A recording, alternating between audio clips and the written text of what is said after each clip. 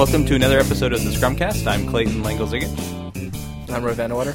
I'm Derek Neighbors. I'm Drew LeSueur.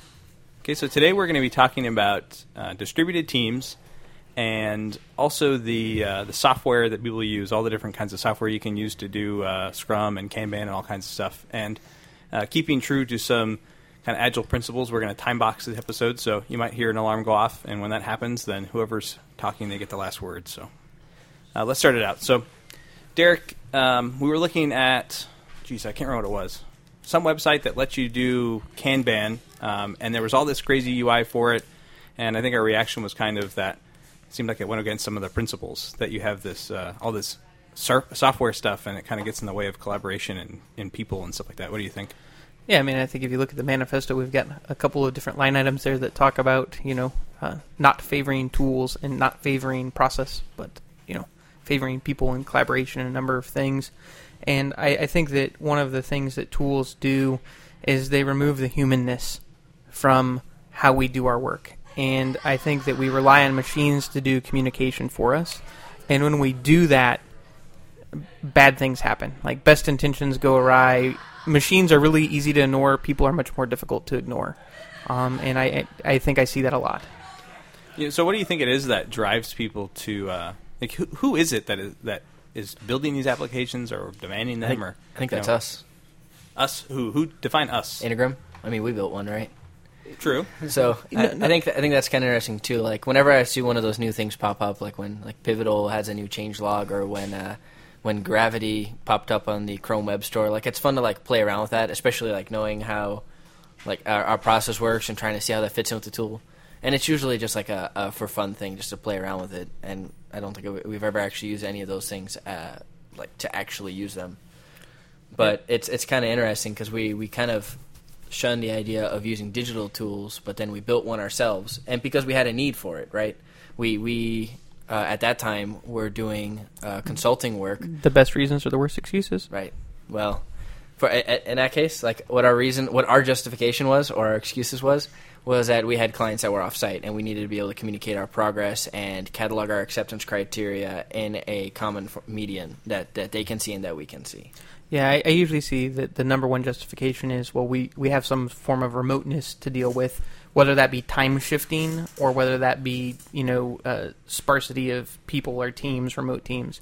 The other thing that I see is I think people are allergic to collecting data in a physical form and then having to rekey it in a system to get analytics back out. And so the gut reaction is, well, can't we just automate all these analytics? Like if we wanted to see what our velocity was over the last 10 weeks, that's way easier to do in Excel or, a tool or something. And if we're going to have to rekey it in there, then why don't we just put everything in the tool, and then that way it auto-calculates for us. And I've seen a lot of people who try to bridge the gap of, well, we still want some physicalness, that they'll actually put everything in a system, and then they'll print it out. So we'll put it in, and then we'll print out our tasking or print out our stories from that. And to me, that is a little bit at least more to the spirit, I think, of things than just keeping it hidden away in the tool. But I still think it's kind of like that crutch mechanism, right? I think for me, especially first coming into Scrum, I like the idea of an electronic tool just because I hate to write. And that's probably from elementary school all the way through high school, having to write essays by hand and in cursive, and I hate holding a pen and putting something down on paper. And it's something I'm slowly gotten over. I think right now I'd feel way more comfortable with a stack of index cards and a Sharpie than I would with any application to kind of catalog the stories and acceptance criteria. But I think I'm not the only one that hates to write. I think visibility is a huge part of this, right? We were doing a project recently where some of us were going to be remote, and so we decided, okay, let's just use Google Docs. Let's just use an online tool. And I can't remember the exact occurrence, but something happened where, we had some confusion or lack of visibility, and Derek, asked a question, can you see now why we should use the cards and post it on the board? And obviously in that case, it was kind of hard, but yeah, we could see why it would be easier to be more visible if we just posted the cards on the wall. And to be honest, in that example too, there's no reason we couldn't have done the cards, because the whole reason we did the Google Doc was because we had somebody going off-site for an extended period of time that felt like they would have a bunch of free time to work on this. Mm-hmm. But they're not here. We haven't really held them accountable to any of this stuff because we can't see them face to face. And let's face it, like, I doubt they even open up that spreadsheet, right? So we could have just as well done it on a physical board over here and had that visibility and lost pretty much none of the benefits of putting it online. Yeah, I mean, I think the two things, the one sample was, I believe, Roy had said, hey, I think we're a little bit behind and we're worried we might not hit our sprint.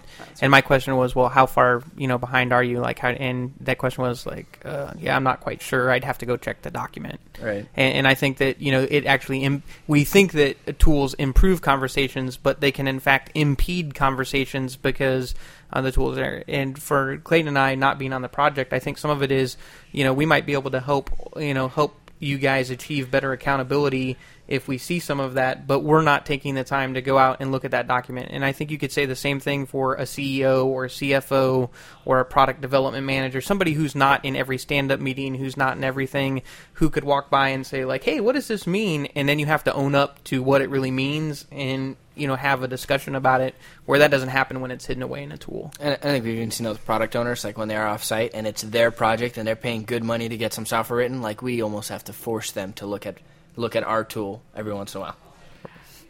Yeah, so one thing that I've noticed, if you look at just the marketing pages for a lot of these sites, and some of them are free, but they still have screenshots and things like that, one big thing that you see is this kind of what you hinted at the beginning, Derek. It's a replacement for communication. So they have all this commenting and automated emails. Derek moved a story into pending and all these things. And I think in our experience, especially when you send automated emails, I mean, those almost immediately get filtered out through some filter.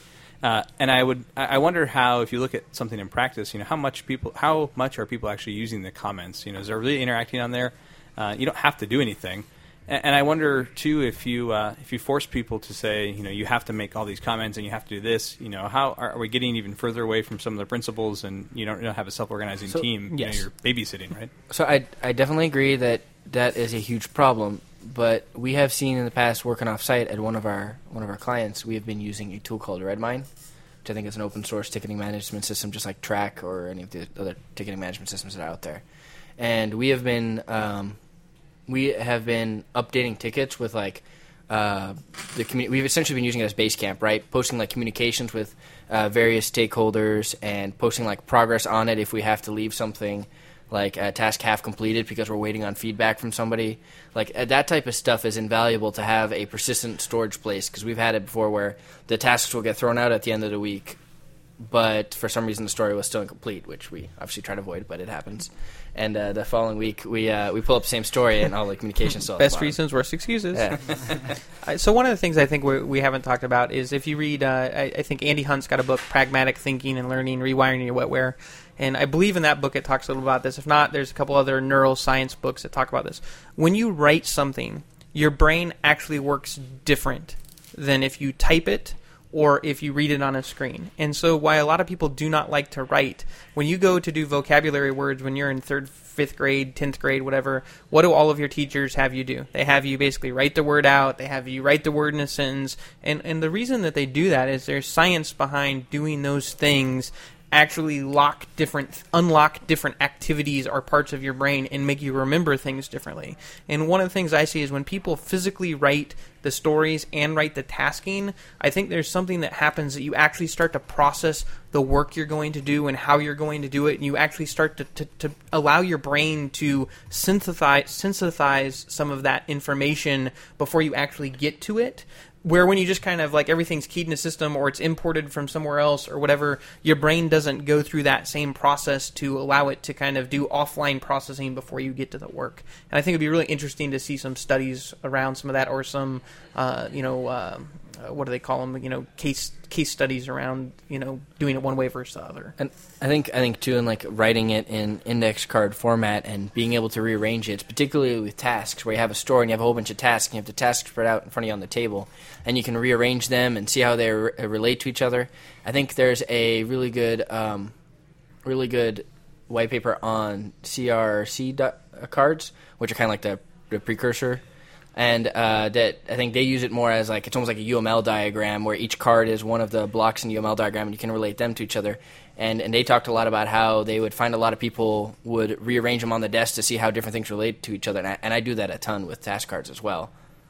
I also think the beauty of using cards and posting things on the wall is if you have it in the computer system, it can be infinitely long. It could be as big. You can write huge long comments that nobody reads. But if it's posted on a wall, you only have limited wall space. So it forces you to put what's most important, and I think that's a big help too. Well, I think it definitely gets into the visual thinking, right? So if I've got 100 tasks to do with my team, and it's in a spreadsheet or it's in one of the tools, and that tool shows me a list, but it paginates it by groups of 10. Mm-hmm.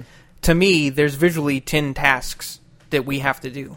When I put those same 100 tasks on a wall, it's like, guys, we got a ton of stuff to do. Or gals, we got a ton of stuff to do.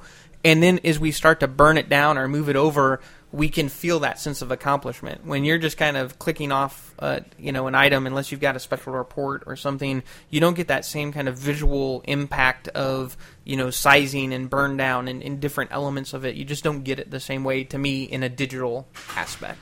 Another thing I've noticed with some of the tools out there, some of the bigger, more expensive ones that are targeted towards the enterprise, is this really extensive reporting and kind of aggregation of data and down to the individual level where, tasks are assigned to people or stories are assigned to people and you can measure the time and all those kind of things. And I wonder if those are just features that were added as part of kind of the sales process because that's the way that you can sell this to, the IT director, or if they actually think that they're helping along the team. Does the team get any benefit from those things? So I think we need to come up with a clever little logo of like a little square or a circle, a triangle with a little guy, a little stick figure with a whip, and be like Scrum Whip certified, keep right. Full accountability on every developer. I mean, that said, though, like we've noticed I think what they're trying to do with a lot of those large applications by having so many features is they're trying to emulate the flexibility that you get with a blank index card. Because that's something that we've noticed. So we'll come up with a goal where 1 week we decided to come up with, let's start putting black boxes for every 15 minutes spent on the task with red boxes for every 15 minutes over the original estimate and green boxes for every 15 minutes under, right? Like your tool doesn't support that. Sorry, you can't have that goal, right? Whereas if you have an index card, you can do pretty much anything you want. And at one point we decided to, if we were going over on a task, we would flip it around on the backside and in red write down what the reason was why it failed. Like, good luck doing that with some tool that doesn't support that, right? Like, you can do anything you want on an index card, and I think there's a lot of value in that as well. Well, an interesting thing that you kind of said there was you said that we decided this and we decided that, and in the context you're talking about the team versus the manager saying, like, Roy, you didn't estimate, you didn't put your hours on your tasks, so my report's blank. I need to get that report fixed. There's a difference there. Right? Scrum Fu 3.0 requires you to enter your hours before you can save your completed task. Right, exactly, yeah. So, we've kind of talked about some of the downsides, but, there are realistic situations where people have distributed teams or there's teams in different time zones, things like that.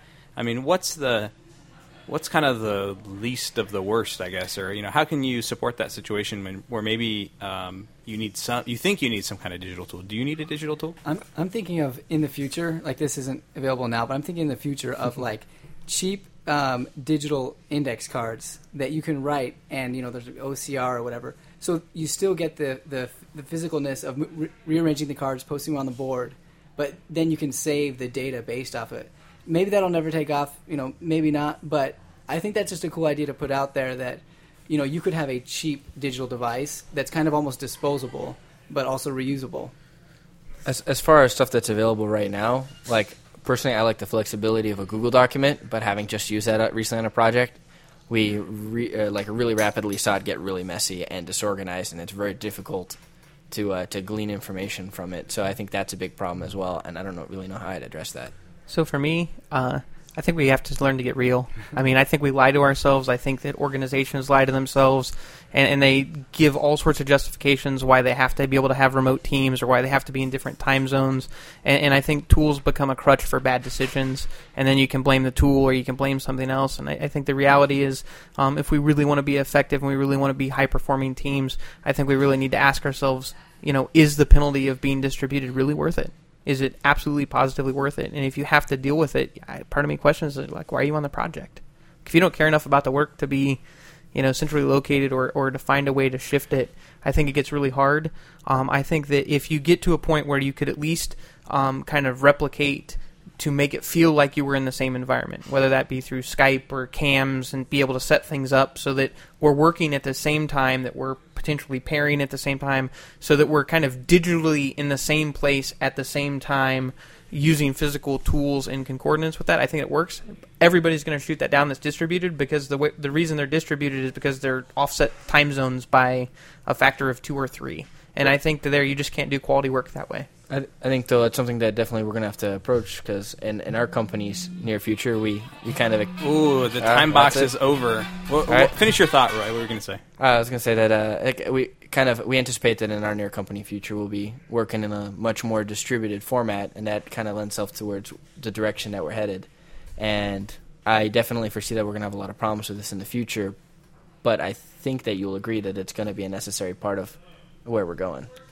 So if anything you heard today kind of struck a chord, or I think maybe we told you that your distributed team, you don't care about doing quality work, or however you interpreted it, what's a way that we can people can get a hold of everyone here on Twitter or something like that if they wanted to continue the conversation? At Integrum. All right, that works. Yep. So thanks. We'll catch you next time.